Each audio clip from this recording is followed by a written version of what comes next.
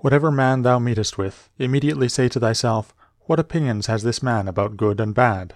For if with respect to pleasure and pain and the causes of each, and with respect to fame and ignominy, death and life, he has such and such opinions, it will seem nothing wonderful or strange to me if he does such and such things, and I shall bear in mind that he is compelled to do so.